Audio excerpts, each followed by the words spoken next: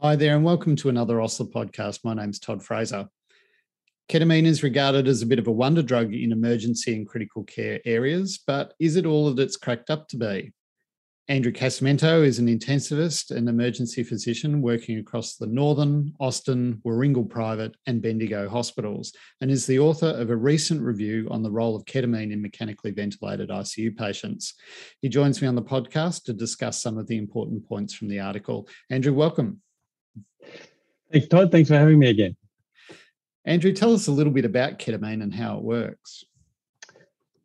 So ketamine was first synthesized about 60 years ago and has a similar structure to a psychotropic agent, phencyclidine, but it is a selective non-competitive N-methyl D-aspartate NMDA receptor antagonist, which the NMDA receptors are a group of receptors for glutamate in the brain, which is one of the main excitatory neurotransmitters in the brain and spinal cord.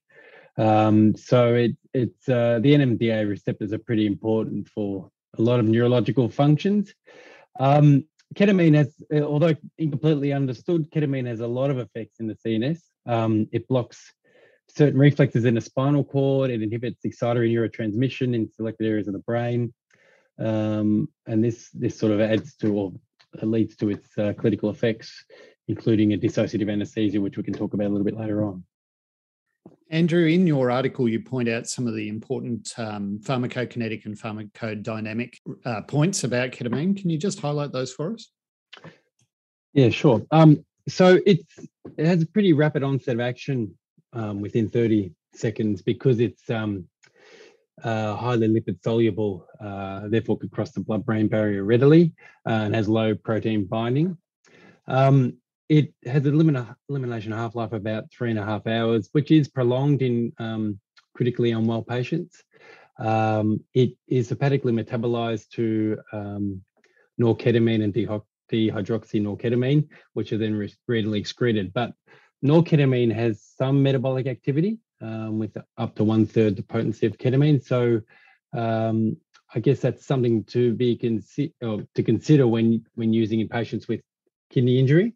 Although there aren't really any current recommendations on what to do with ketamine when patients have renal failure, but it's certainly that metabolite does have some action and is prolonged in renal failure.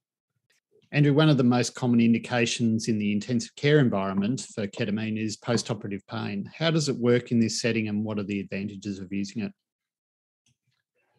So ketamine, in addition to the CNS actions that I spoke about before, has some effect on serotonin and noradrenaline receptor activation and reuptake inhibition, as well as effects on opioid receptors. So it, in this regard, can be used as an adjunct for analgesia, and we see clinically we use it quite a bit in postoperative patients. We tend to use it when, well, I guess where I work, we tend to use it when opioids as a PCA or infusion don't tend to have as good an effect as you would like. So we tend to add ketamine in after that. Perhaps we should be initiating the therapy of it more readily. The other effect that it has regarding postoperative pain is that it has NMDA receptor blockade in the dorsal horn cells of the spinal cord, which are thought to be important for the wind-up phenomenon of pain leading to opioid desensitization. So perhaps it may have some effect in chronic pain, preventing chronic pain. What's the evidence say about its use for this sort of indication? So there are a lot of randomized trials which have been performed looking at ketamine for postoperative pain. There was a Cochrane review performed a few years ago in 2018 where they examined 130 randomized trials of over 8,000 patients and found that ketamine did reduce the opioid or the morphine equivalents at 24 and 48 hours and associated decrease in pain scores. So there is some evidence in postoperative patients with a lot of randomized double-blind controlled trials that actually ketamine does decrease postoperative opioid consumption. And one of the concerns that many of us have is the psychological effects. What do we know about that in these sorts of indications and for these sorts of doses? The concerning effects that you're talking about was particularly just with the CNS effects are things like hallucinations, agitation, and delirium. And we see that when we use it in the emergency department, the what's described as emergence phenomenon, where people can become agitated and have quite vivid hallucinations. It's interesting. There has been a few reviews of this or meta-analyses of the effects postoperatively, and one early review showed that there were increased CNS effects, but the more recent Cochrane review, which I spoke about just before, showed that where they looked at pooled CNS events, which included hallucinations, dizziness, confusion, drowsiness, sedation, and nightmares. And actually, the overall pooled events weren't different between the placebo group and the ketamine group. So it's a little bit hard to I don't know, interpret that, to be honest. Clinically, I see patients complain of hallucinations, which when ketamine's being used, which often are taken away when you reduce the dose of ketamine. So it's probably dose related. And I think for these patients, if we just take note and reduce the dose if required, we can remove the symptoms. When you are using it for the relief of acute postoperative pain, what are the sorts of doses that we should be contemplating? Yeah, so in that review that I spoke about, the doses that were used traditionally, or the dose that were used in that Cochrane review, were 0.1 to 0.3 milligrams per kilogram per hour. The hospitals that I work at have a policy that ketamine is used at 0.1 to 0.3, but I must admit, clinically, I tend to see effect at usually 0.1 and up to 0.2. I don't tend to need to go to 0.3. And I guess the CNS concerns that we talked about would be one of the reasons I wouldn't push higher. But traditionally, the dose for postoperative pain is around that ballpark, 0.1 to 0.3 milligrams per kilogram per hour. The other common indication is for painful procedures in the ICU, such as burns, dressing changes, or intercostal catheter insertion, those types of things. Is it effective in this setting, and what sort of doses are commonly used? So there's a bit of work done on burns patients, but I must admit, I don't know if you might have to edit this out. I'm not too familiar with that data specifically. I guess I'm more familiar with the ED side of things, but we do use it for painful procedures in the emergency department quite a bit, in particular in children. And there is a bit of data suggesting effectiveness of ketamine. Not only is there clinical data, but I guess personal use suggests that it's quite effective for painful procedures. And as I mentioned, particularly in children, where in things such as fracture manipulation, sutures, it works really well as a sedative agent. Andrew, in addition to using it as a pain or an analgesic postoperatively, it could be used as a sedative agent or at least as an adjunct to conventional sedation. What does the evidence currently tell us about its use in this context? Yeah, the ketamine's recommended in some guidelines, the PADIS guidelines, as a adjunct to analgesia in the ICU mechanically ventilated patients, but will also have some effect on sedation. So it probably has effect on sedation and analgesia.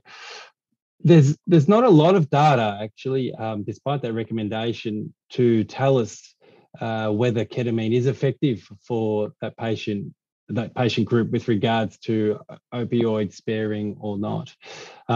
There's a few small randomized trials which show that they are varying quality, but show that ketamine may reduce opioid consumption in the mechanically ventilated ICU patient. But another study showed that it didn't. So it's a bit hard to know whether it does or not. I'll just stress again the three trials, the three randomized trials that I know of are very small. One's a pilot study, and they do obviously have methodological issues. So it's a bit unclear whether ketamine is of use in mechanically ventilated ICU patients. And I think this is an area which needs to be explored in the future in appropriately sized randomized trials. Of course, the other indication that we see in the critical care environment quite commonly is for induction of anaesthesia in critically ill patients. What are the potential benefits of ketamine in this circumstance? Yeah, so because of the CNS effects, which I talked about before, ketamine produces what's commonly referred to as a dissociative anaesthesia, where the patient looks sort of semi-conscious, but doesn't respond to any painful stimulus and has preserved respiratory function, but is unaware and unable to process or respond to any sensory input. So it can work. It works as a general anesthesia from that point of view.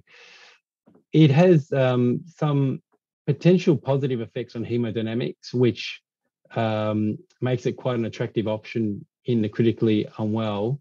I'll talk a little bit about that a bit more later on, but so potentially that's one of the benefits using it for induction of anesthesia. So one of the things you referred to there is the potential hemodynamic benefits, which is one of the reasons that people choose it as the agent of choice. How does it work in that setting? And is it as simple as that it is a cardiostable drug? I'll answer the second one first. No, it's not as simple as that, but I'll go through it. So it has believed to have a direct action on serotonergic and noradrenergic receptors and prevent transmitter reuptake, leading to increased catecholamine levels. So the net effect, theoretically, is an increased sympathomimetic activity. And that's why it's thought to be hemodynamically stable or improve conditions for intubation in the critically unwell. The downside of that increased sympathomimetic activity is there is potentially effects on increasing blood pressure and increasing arrhythmias. However, it's not as clear-cut as that. There is data that suggests in patients who are shocked that giving an induction dose of ketamine can lead to significant hypotension. And there was a study done in the pre-hospital setting where patients who were shocked had increased rate of hypotension compared to those that weren't shocked. And that's been seen in other studies as well. Why did this happen? Well, the mechanism is that patients who are critically unwell with a high shock state have maximal sympathomimetic activity prior to induction, and it allows less substrate in which ketamine can act to maintain hemodynamic stability. Also, there's a bit of in vitro evidence that ketamine is a negative inotrope when applied directly to cardiac muscle. So in these patients who have maximal sympathomimetic activity, the positive effects of ketamine are probably outweighed by the negative effects, and that's why we potentially see this. So I guess it may be the best of a bad lot. I mean, any sedative agent in someone who's severely shocked will potentially cause significant hypotension and cardiovascular collapse. It's hard to know whether ketamine's better than any others in this situation, to be honest. Andrew, in addition to its use in hemodynamically unstable patients, are there any other groups of patients who may potentially benefit from its use as an induction agent? So I guess patients, we already mentioned patients who are shocked have to be wary of using it, but there are, I guess, other groups where potentially has some benefit. I suppose the first group that comes to mind are the patients who are suffering from severe asthma. Ketamine does cause some bronchodilation and probably related to its sympathomimetic activity. And so in patients who are presenting with severe asthma, it would make sense that ketamine may be an appropriate induction agent. The other group would be those that you wish the patient to have continued spontaneous ventilation. So those that perhaps have acute airway obstruction, ketamine may be an appropriate agent to use rather than something that's going to remove respiration. You did mention the potential influence on intracranial pressure. What does the evidence tell us about that? So early on, there was data that suggests ketamine was associated with raised intracranial pressure in patients who had space-occupying lesions. And there were concerns with using it. However, there's been a few small randomized control trials of ketamine in the last 15 years or so, which showed that it may increase intracranial pressure, but there is a net overall increase in cerebral perfusion pressure, probably related to the sympathomimetic activity. So the net effect is that there probably isn't a detrimental effect on the CNS, and there's been a few prospective and retrospective systematic reviews of that, and overall there appears to be no significant effect on ICPs or long-term neurological outcomes. So it's probably safe to use in patients with raised ICP. However, the only caveat with that is that the 4 studies that I mentioned were pretty small. So I think it's I think a lot of people will still have some concerns giving it to patients with raised ICP. Andrew, just on the dosing for the induction of general anaesthesia, what doses should be used in patients? So the dose ranges that are described are 1 to 4.5 milligrams per kilogram. That the 4.5 milligrams per kilogram intravenously, it seems to me quite a big dose. So a commonly recommended regime is to use 1 milligram per kilogram and then repeated doses if the initial sedation is inadequate. So yeah, it's quite a wide range of recommended dose, but I think starting off at 1 milligram per kilogram seems pretty reasonable. You also mentioned there the intravenous dose. That implies that there's an alternative route that it can be administered. Yeah, it can be given intramuscularly.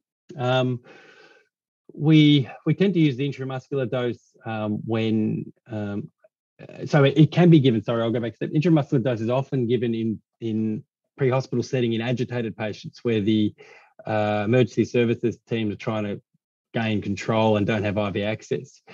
We also use that in children when we want to initiate sedation for painful procedures. And the dose generally is 4 milligrams per kilogram intramuscularly. And that's the same in kids or adults. And some of the data is pre-hospital even higher than that, actually up to 5 milligrams and even higher, to be honest. Finally, Andrew, are there any other potential benefits? You refer to the anti-inflammatory effects in the article. Can you tell us a bit about those? Yeah, so there is some data that ketamine, when used for induction of anesthesia, can decrease post-operative inflammation as evidenced by decreased interleukin-6 levels, for example, in one of the studies. And it's not clear whether that's beneficial in intensive care unit patients, but there is some data that does happen when given as an anesthetic agent. Andrew, thanks so much for joining us on the podcast and sharing your insights into the use of ketamine in ICUs. Thanks very much, Todd. Thanks for having me. Thanks for joining me on the podcast today. Get access to all our great podcast interviews, as well as hundreds of modules, journal reviews, quizzes, and articles by downloading our free app. Search for My OSLA wherever you get your apps, or visit our website at oslacommunity.com.